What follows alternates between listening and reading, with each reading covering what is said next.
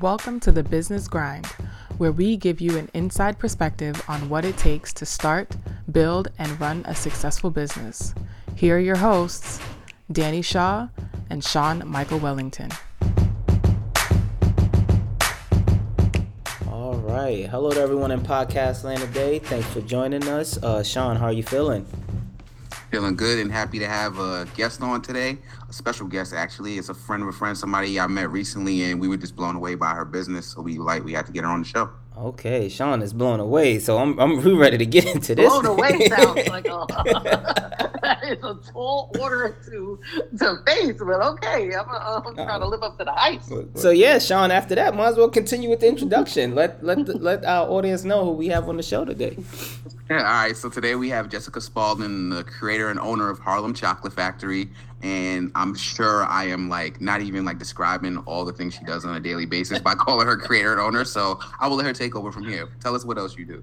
Well, I am the chief everything officer over at Harlem Chocolate Factory. Actually, no. Let me edit that because I'm not. We've grown our team a bit. And so I don't have to do everything. I'm trying to realign my brain to that. I am the founder of Harlem Chocolate Factory. And, we started Harlem Chocolate Factory back in, 2014, 2015. And it's been a wild ride since then. But on a daily basis, you can find me hunched over my laptop or in the kitchen and, just trying to figure out how to scale this business. That's my daily ride. Great, understood. Well, thank you for that. We're gonna get into that. We're gonna get into the wild ride that you've had so far, and get into all that good stuff for our audience today. Yeah. Absolutely, let's do it. All right. So, Sean, where would you like to begin? Where should we begin? Just the background and how you got started. How Jessica got started. A brick and mortar business, a niche specialty food. Yeah, tell us how you jumped into that world. Yeah, so I don't say I jumped in. I think I was thrown in, and I started Harlem Chocolate Factory as a part of a business plan competition. I've been working with chocolate since I was a little girl. It was my way of trying to get around my mother's, you can't have no sugar rules. And I basically just was like, all right, well, I want to do this for my career, right? I don't know how I came up with that. It's more, I think that's the Food Network was starting to show the pastry competitions. And I was just really interested in always cooking and playing with food. And I just figured she'd allow me to eat whatever I made. So that was the way around it. And I tried to start a chocolate business when I was in college. We had very much a grand opening, grand closing kind of ring to it. It's just, I don't think I had any much business acumen beyond I had this idea that I was going to sample everything I made, and then that was going to make people order, which is a horrible business model if you ever need any kind of case study in it, because I basically trained everyone to not pay for my stuff. And with that, it made it a scenario where I just basically was putting money out with nothing coming in. And I mean, for my little college budget, which was nothing, we had to give up pretty soon. But I had this opportunity, and by have this opportunity, more I lost my job and I had nothing else to do than to join this business plan competition for the New York Public Library. And at that time, I think it was after college, I was working for a lot of small businesses. So I was seeing small business owners work on businesses, and it just made it, I think, a little bit more real or attainable. And I don't know why I had such a compartmentalization. I could work on people's businesses, but not necessarily be a business owner myself. Until I genuinely had no choice. And I was afraid at that time because I was like, listen, I got kids now. I got real bills. I can't be just, doing this little business for play. So I was like, all right, when I'm on this little fun employment, which was not, I could do this business plan competition. And I'm like, if it has legs, it has legs. And we'll, make a business out of it. And if it doesn't, I'll find out, going through the course of the business planning and all that. And it wasn't like one of those like come here and pitch kind of competitions. It was like a 6 month, like you got to go to different seminars and, if you really, and you have to have like submit something that says that you met with like a business plan, business mentor once a week, or like, like you have to have a certain amount of hours that you spent with a mentor. So I was like, this is a really, really, really thorough kind of like pitch. So the people going to really know the heart of the business. So if it sucks, they gonna tell me if it sucks. And if it sucks, it's gonna, like, we not gonna win nothing.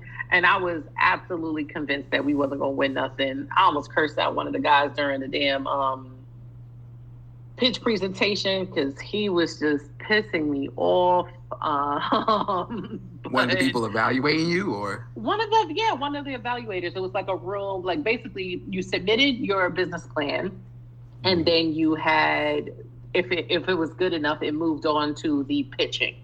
And the pitching was like, of those like 600 people who, like, I think like something like 1,000 plus went through the program. 600 people actually had business plans at the end of it. Then from those 600, they dwindle it down to like 10. And so if you had 10 minutes to present and then 10 minutes to answer questions, and this MFer, I'm trying to work on cursing. My kids asked me to stop cursing. But this MFer said he spent 5 of my 10 minutes basically just questioning me on whether or not I felt like how did I find the audacity to think I could work with chocolate as a Black woman. Oh. It was the wildest thing I had ever heard a white person say to me to my face while I was standing there. So it was a lot of like, it was a very triggering moment because I'm looking around like, I could hear him saying what he's saying to me. Mm-hmm. And did he mean it in kind of like a uplifting way? Like how did you get No, you trying to spin that, Sean? I'm just a lot confused. That's more than anything. It was very much, and it wasn't like this direct Black woman, but it's like, how can a person like you feel like they can go into these businesses when it's people like, and then he started to list like white people who own businesses. So it was very much like, why your Black ass think you could do this? Like, because he's like, well, when I think of chocolate, I'm thinking of Max Brenner and Lynch and Jacques Torres, and he was just listening all these white men, and then he's like, and it's something like Harlem, and he's just spent 5 minutes, and I only had 10 minutes to even present or like clarify things in my pitch or clarify things that that I wanted to make like a more well-rounded point for why this business should be. And he spent my time just questioning me over and over again on like why. And I was just like, at the end of it, I'm like, listen, mister, you want to know why I feel like I could do this? Because I said grab one sample and I can't even hear you. You done ate like 5. Like you're eating mad chocolate. So I feel like I'm gonna be pretty good because I said 1. And I was like, damn, you're not supposed to talk to the judges like that.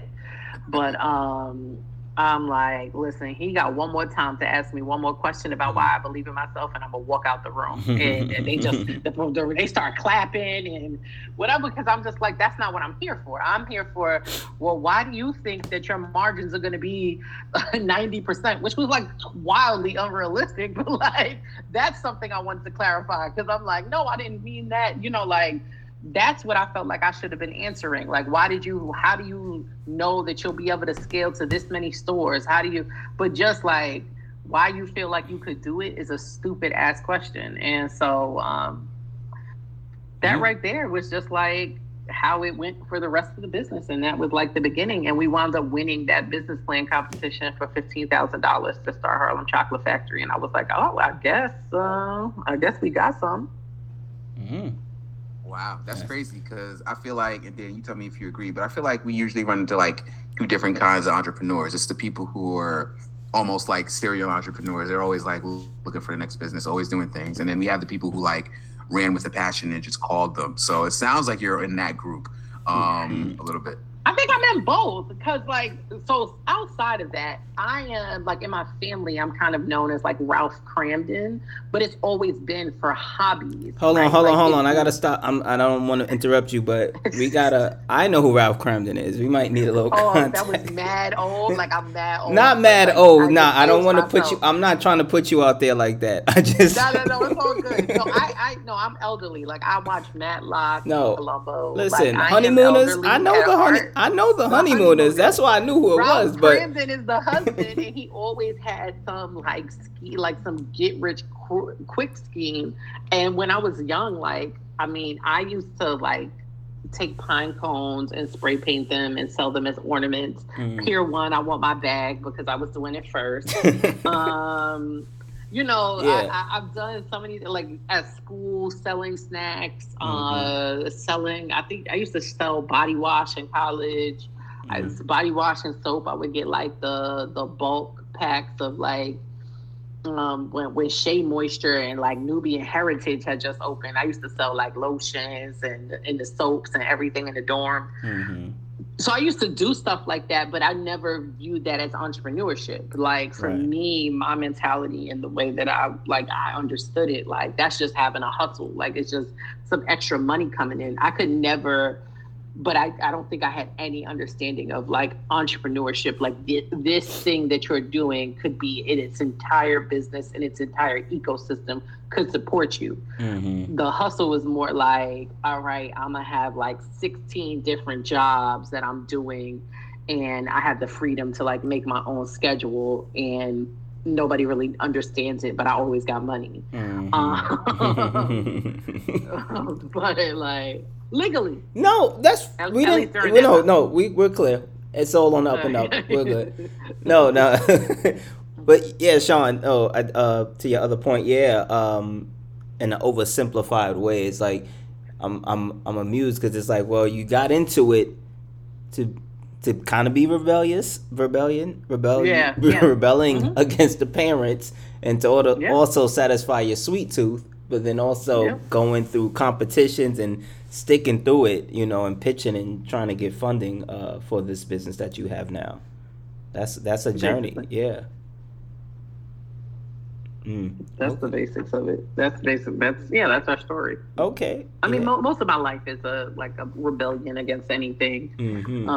You know, the first version of Harlem Chocolate Factory was a rebellion. Like, what you mean? I got to be a teacher or a lawyer? I'm about to start this chocolate company. Right. And I think I took that when it failed.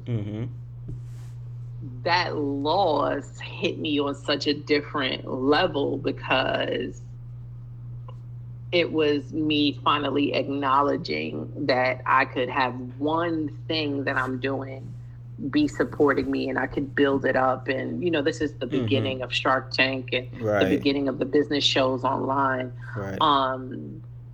And I failed. So it was like that, maybe you could have your little side hustle, make some money here and there, selling some things extra, but that entrepreneurship, you don't know it, and you suck. And I took that L pretty hard.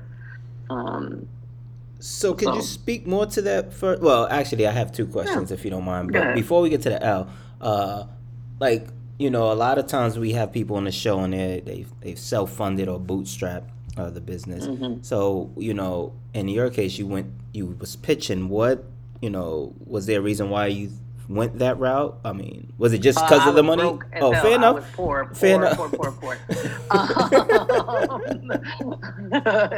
I during one of my I took some business classes with New York City. It was like some free business classes. And like during one of the homeworks for the business class, it was like, you know, if you truly believe in your business, buy your domain, like go home tonight and buy your domain for homework. And so I'm like, all right, I believe in it somewhat, but even after all the Google Daddy, you know, they be trying to play like the coupons gonna bring it like, oh, only 99 cents. But them taxes and fees be hitting different, and it was like $12.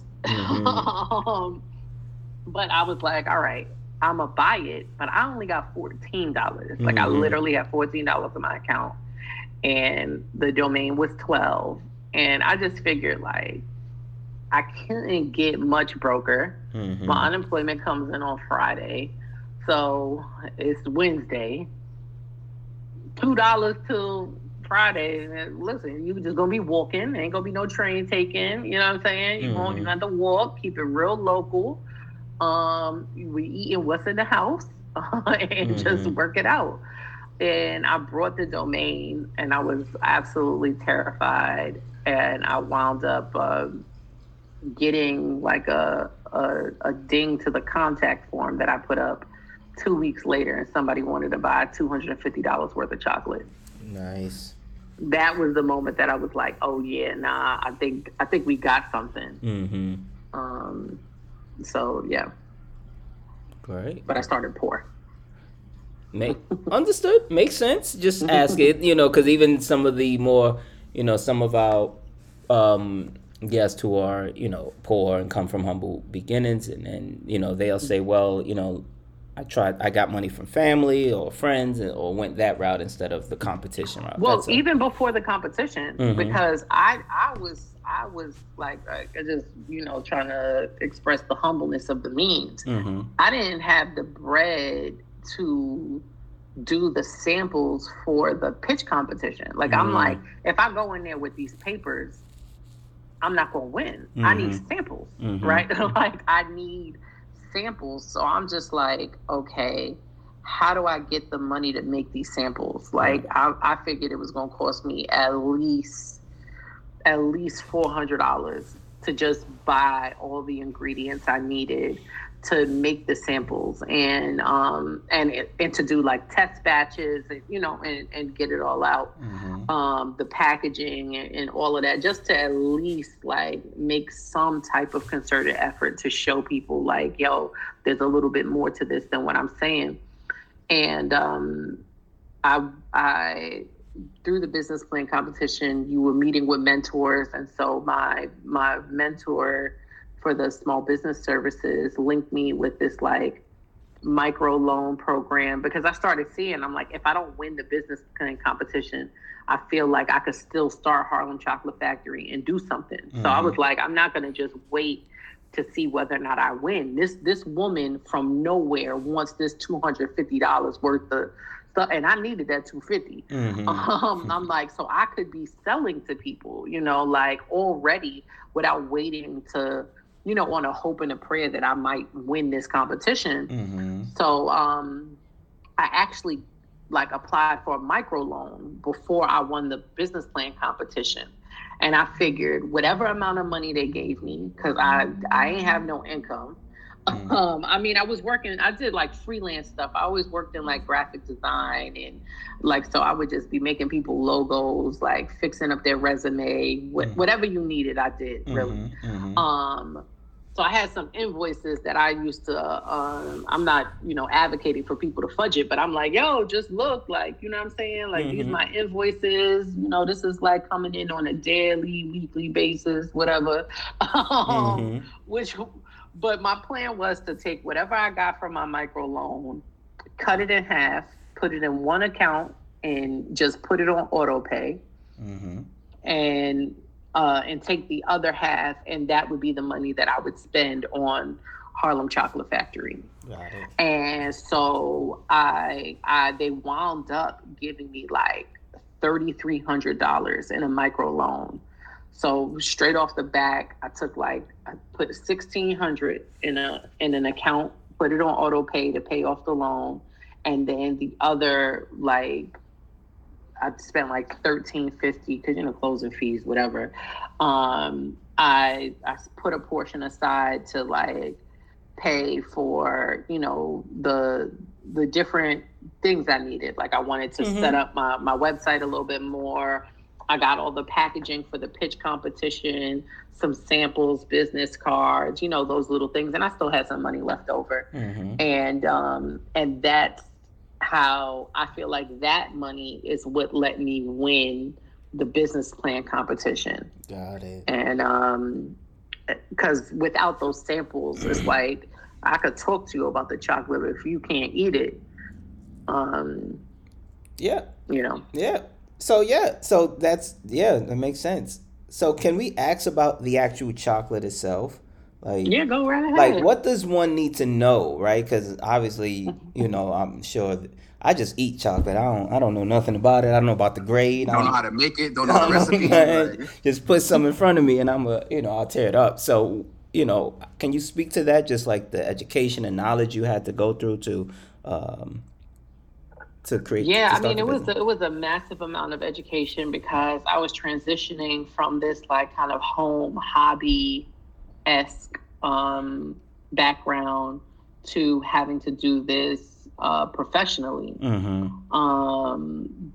But my thought process always is the education. There's somebody, and you just got to pay for it, right? Like you got to pay for it. You got to hustle it. You got to, so I wound up like getting jobs. Like I was already on unemployment. I was looking for work actively, but I was like, you know what? Let me go see if certain chocolate companies are like hiring. So I went out and I started like looking to work at different chocolate companies, applied to a whole bunch, and I got a job at one. And I worked there for, I want to say like 2 weeks. And in that 2 weeks, I was like, oh, I got this. Like, because I already had, like, I've been working with these recipes since I was a little kid. And it's like, chocolate is a very fickle ingredient, right? It's liquid with no water, right? Like, it's a non-Newtonian fluid, which goes into, like, I'm a dork also at heart. So like, you just put that word up. I don't know what that word you just said because it's like it's hard at room temperature and then fluid at a different temperature, and there's no for this it's just not, there's no water in it. Okay, and you called it what? Non-Newtonian. Okay, I'm gonna have to use that. And so like it allows you really, when you understand the science behind it, you can make whatever you want. And so that's just research. Right. The business plan competition I was doing was at the public library. So I'm just at the library reading every single book on professional chocolatiering. Like every single book, every single thing that is to read. Some skills I had already developed throughout life with like working on things and just working in the kitchen. I already had some production experience from trying to start that chocolate company in college, where I did the same thing. I went to the library, learned, read, like before there was a YouTube, there were these book things that you had to go and read if you wanted to learn stuff. And I'm a dork. Like I'll read a book in a second and just like really engross myself in trying to figure out how to do things. And so I just started to develop recipes throughout the entire time. Like, okay, if this is a base recipe and you start understanding like, okay, you need this much liquid, and understand how you have to have like a certain, like just how the molecules literally have to balance for you to get a certain level of smoothness, a certain level of like crunchiness and crispiness. Like there's things that you have to do. And I started to develop those recipes, but just from different flavor profiles. Like, yo, let me do this, but using the palettes of what I feel like are more available in our community. So instead of like creme brulee and that custard palette, like we're going to switch that over to banana pudding. And so all I'm doing is taking these really, really, really ancient recipes. Like there's very few ways to reinvent the wheel around making a custard. Once you start understanding how to make that base, like sauce or that base item, you can do anything with it. And that's just how we developed everything. And the point was to uh, just tell the stories, like tell these stories of Harlem that are really entrenched in our African American experience with chocolate, right? Like, how do we tell the stories of Harlem? How do we incorporate them into the recipe, into the chocolate, and to our packaging and our customer experience and everything? Okay. Nice, very. I don't know if that answers your No, I question, but mean it's it's a like, lot. you know what I'm saying? I You can sell you some you recipes if came you out want the to, like. you came No, out we the learned the word. That's an answer. that That's was the definitely an word. answer. That word right there had my whole, like, what did you just say? No, that's great. I think I'm even just more amazed or surprised that you were doing it for so long on your own, and then to get the job at the chocolate company and after 2 weeks you were like, oh, I've been doing this. I'm good. I think I have it figured out to go on my Yeah, own. yeah. You But know. that's like with anything you want to do, right? Like Mm-hmm. when you go and you start, like you like if you have the motivation to want to do something, Mm-hmm. once you start doing it, you start realizing like, oh, I was psyching myself out the whole time. Mm-hmm. Like I got this. I also absolutely believe in learning on as many other people's dimes as possible, and not in a treacherous way. Like Mm-hmm. I very much believe in karma. I know the effects of it.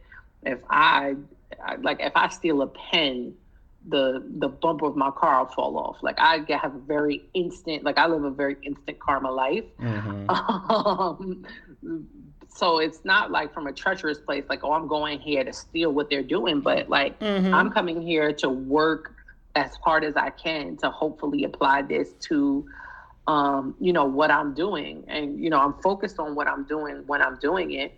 And I will apply that other places. I will say that I learned more about how to run a chocolate company working for the Department of Homeless Services than I did at the chocolate company. Because about structure, about sales, about marketing. I was unemployed that entire time when I was like trying to do the startup phase of Harlem Chocolate Factory, even though Harlem Chocolate Factory is still startup. But I wound up getting a job 2 weeks before the business plan competition like announced the winners. Mm-hmm. So I had told them, I was like, yo, I have a pre-planned like doctor's appointment that I gotta go to.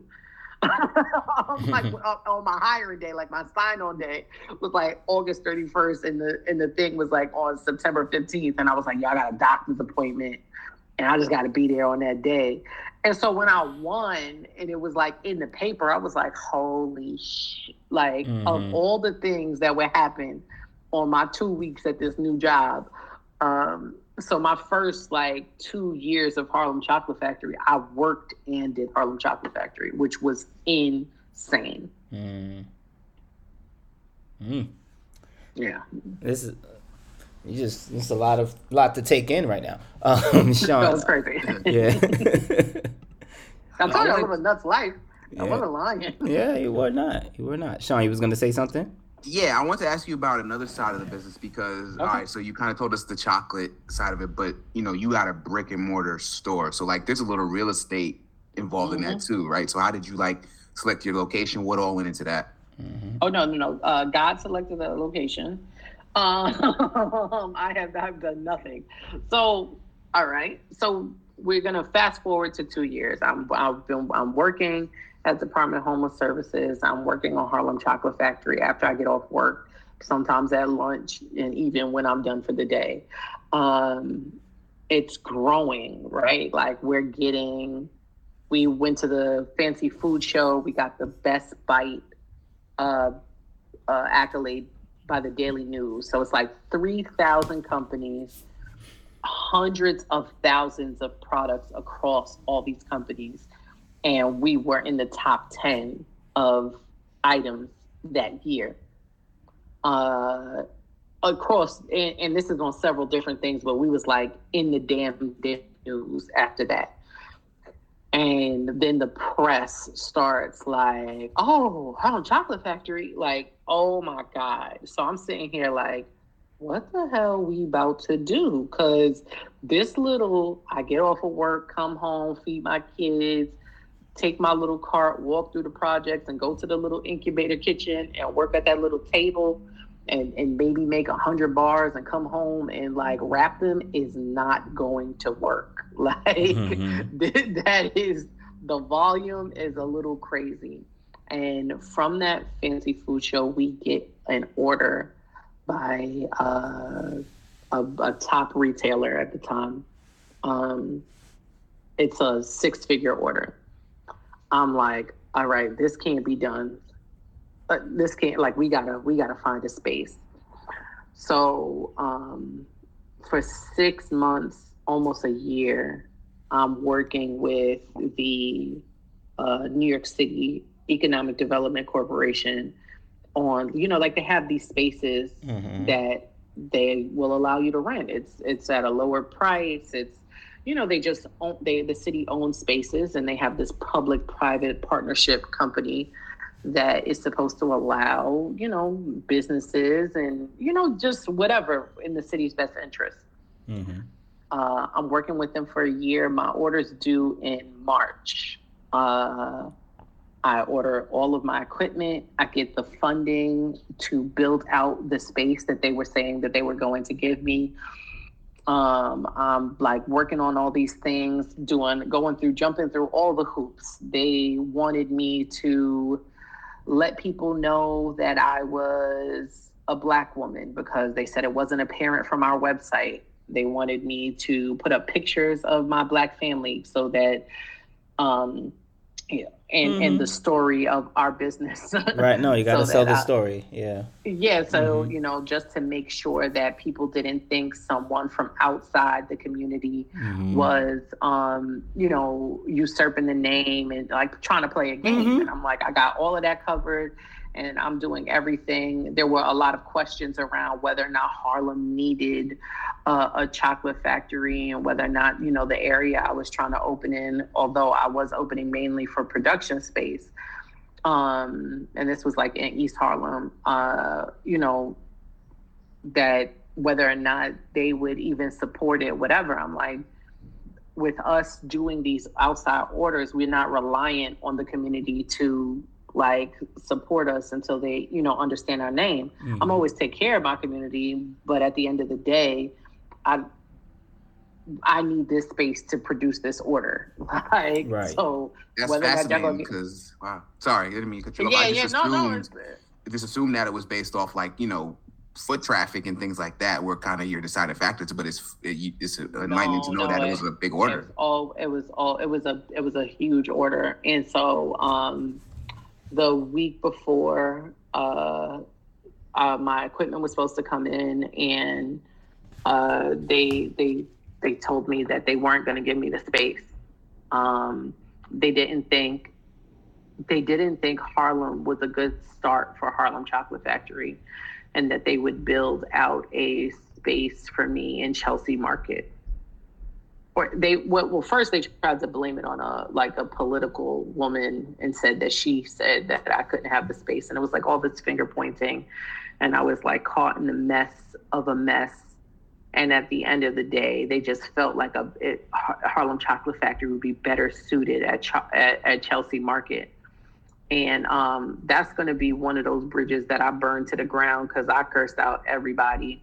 Because how dare you tell me that my community is not a good starting place for my business.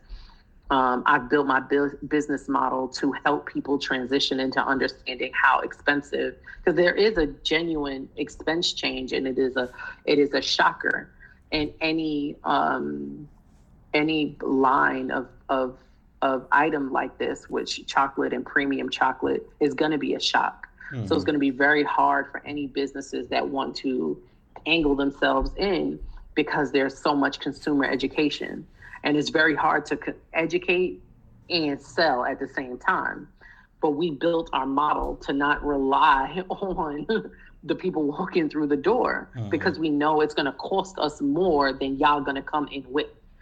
And so by doing these corporate gifts and doing these bigger orders outside, we'd be able to spend time in our community and really educate them and share with them, and and tier our pricing into a space that people could feel comfortable and assure them of the quality that we're giving them. Like there's always this idea like, oh, black businesses are trying to take advantage of black people. Like black people come in like, we want to support y'all, but you always charging too much. That's an overcoming for a black business. And it's just, it's an education factor of the black consumer. Like, and understanding that, the amount of money that people assume a product costs for a smaller business, it don't cost that. Right. So if I open my business over here, we might be selling the same orange juice, but I'm buying it smaller because I don't have the capital, I don't have the inventory, I don't have the buying power. The orange juice automatically gonna cost more at my store than the store over there. And so I was very understanding of the consumer side of it. And when they took that space from me, I was stuck because that was like a blind side that I never saw coming, because they smiled in my face all the time. And it took a second, because it's like, all right, I really need to make this order happen. But if I open Harlem Chocolate Factory in Chelsea Market and turn my nose up at my people, I'll never recover from that. And our brand will never recover from that, right? Like that we chose the easier route to open up in an area, in an environment. Like for Harlem Chocolate Factory's first foot on the ground to be in a whole different area of the city at the price points that we need to charge, it would be a slap in the face to our community. And so I told them in a very nice, polite way, not at all, they could do things with their moms and never and never talk to me again, because you played a dirty game, and your intention was to never give me the space. And I realized that entire time you were trying to groom us into not opening in Harlem.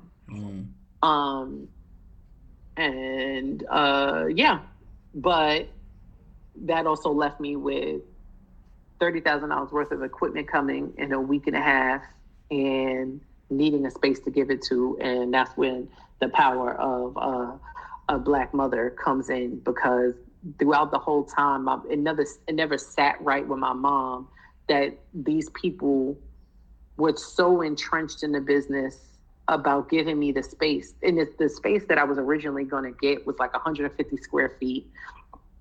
It was tiny. And to spend 8 months plus trying to quiz me and coach me through whether or not they were going to give me the space, and asking me questions about how Black I was and all of this, she was just like, she didn't trust it. So the entire time I was working with the EDC, my mother was going to different real estate agents in Harlem and looking for space for me. And so the day that it fell through, I was already in Harlem, like with real estate agents, like looking at different spaces, and they just trying to beat me in the head and give me all these different like horrible spaces. And she had a real estate agent who she had given our chocolate to, who held a space from being shown on the market. And when we walked in, we literally was like, oh, this is perfect for us. The kitchen is bigger than the retail, so we don't have to focus on that. But that's how we got into brick and mortar. It was never the goal, but it's been such a blessing, because now that I understand the industry even more, increasing brand awareness for us is the only way that we're going to be able to scale to the level we need to. And so having that retail component allowed us to have these front-facing consumer and customer interactions that we wouldn't have had if we just had something off to the side where, people could never come in and people could never Instagram and people could never send a picture or a video to their mother or to their job or, or bring their boss by. We would have never been able to do that, following my plan. And so it all wound up working out, but the goal was never to have brick and mortar because I didn't want to deal with it. But it wound up being the biggest blessing. Wow, the samples came through again. They came through in the pitch competition and then with the real estate agent. Like, yo, that's serious. Like, being able to sway people with chocolate, it has been the biggest blessing of this entire business. Nice, very like, nice. what's something that feels illegal that's legal, right? Like, let me give you a chocolate bar for that. Like, Okay.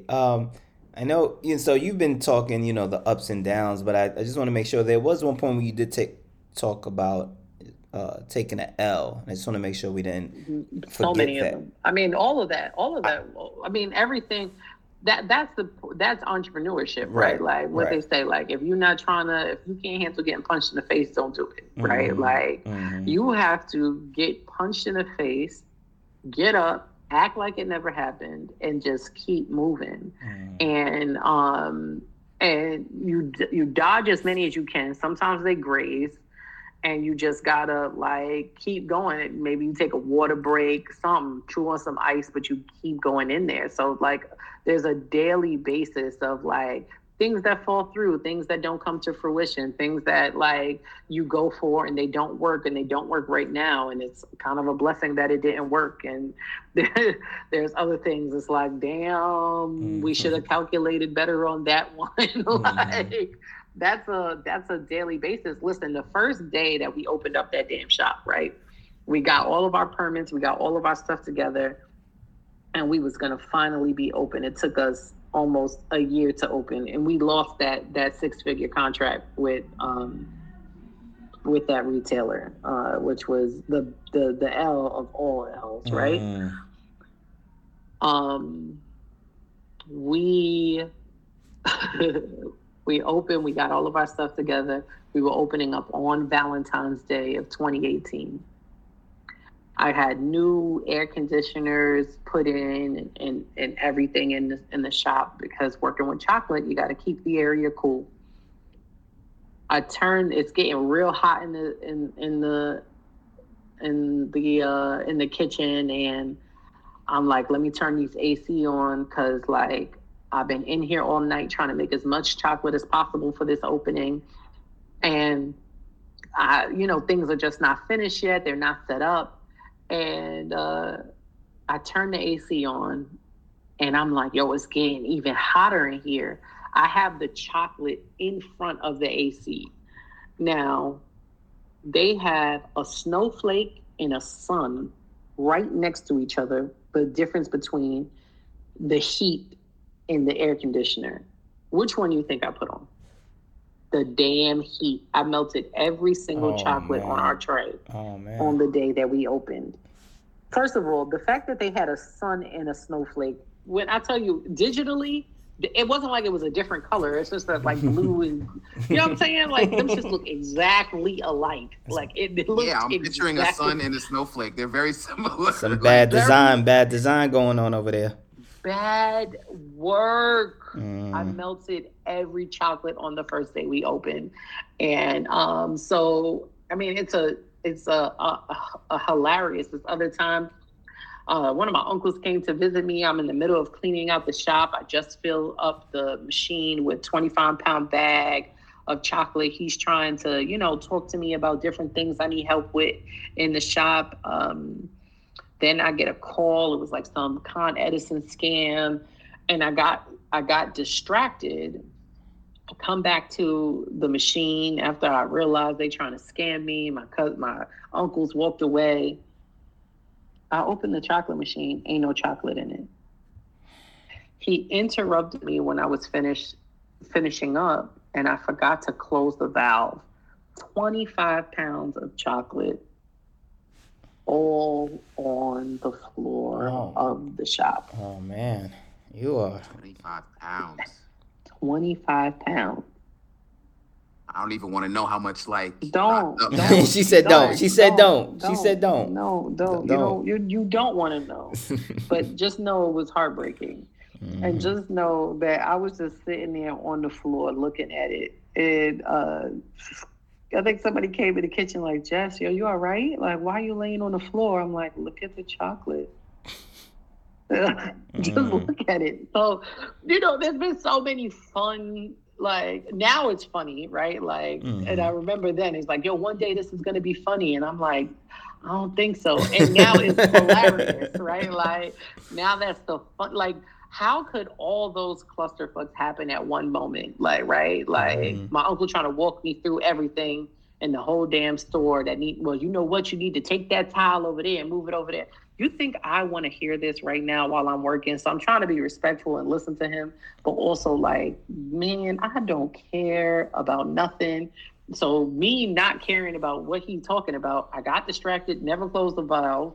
And then once I poured my chocolate in and they was trying to scam me in the Con Ed scam, it was just like, but that's entrepreneurship, right? Like that's it. Those are the things that's like, no amount of planning, no amount of no amount of nothing can prepare you for it. Hell, COVID. What? Yes, we didn't even get into that, and I know we're coming up on time. So if you want to jump into that, because it's very quick. Go for it. You remember how they had lied? They lied and said that we was gonna be shut down for 2 weeks. 2 weeks. We was up in that shop celebrating like 2 weeks off. Like, oh. We about to just go relax. Like, I don't think I understood the gravity of what was going on. And like, it seemed like that early March seemed like it was crazy. Like people were getting sick, but it wasn't, especially in New York, like it wasn't as bad at that moment that we were just like, all right, things is going to shut down for 2 weeks.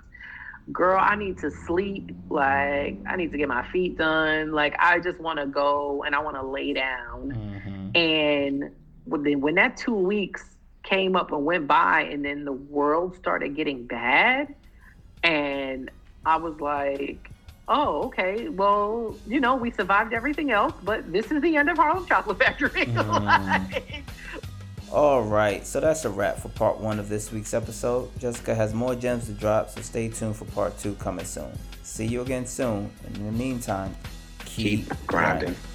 The Business Grind is for entertainment purposes. Opinions expressed are those solely of the host and guests. Please consult with a professional and exercise discretion before engaging in any business endeavors. I'm out here on the grind. I'm out here on the grind.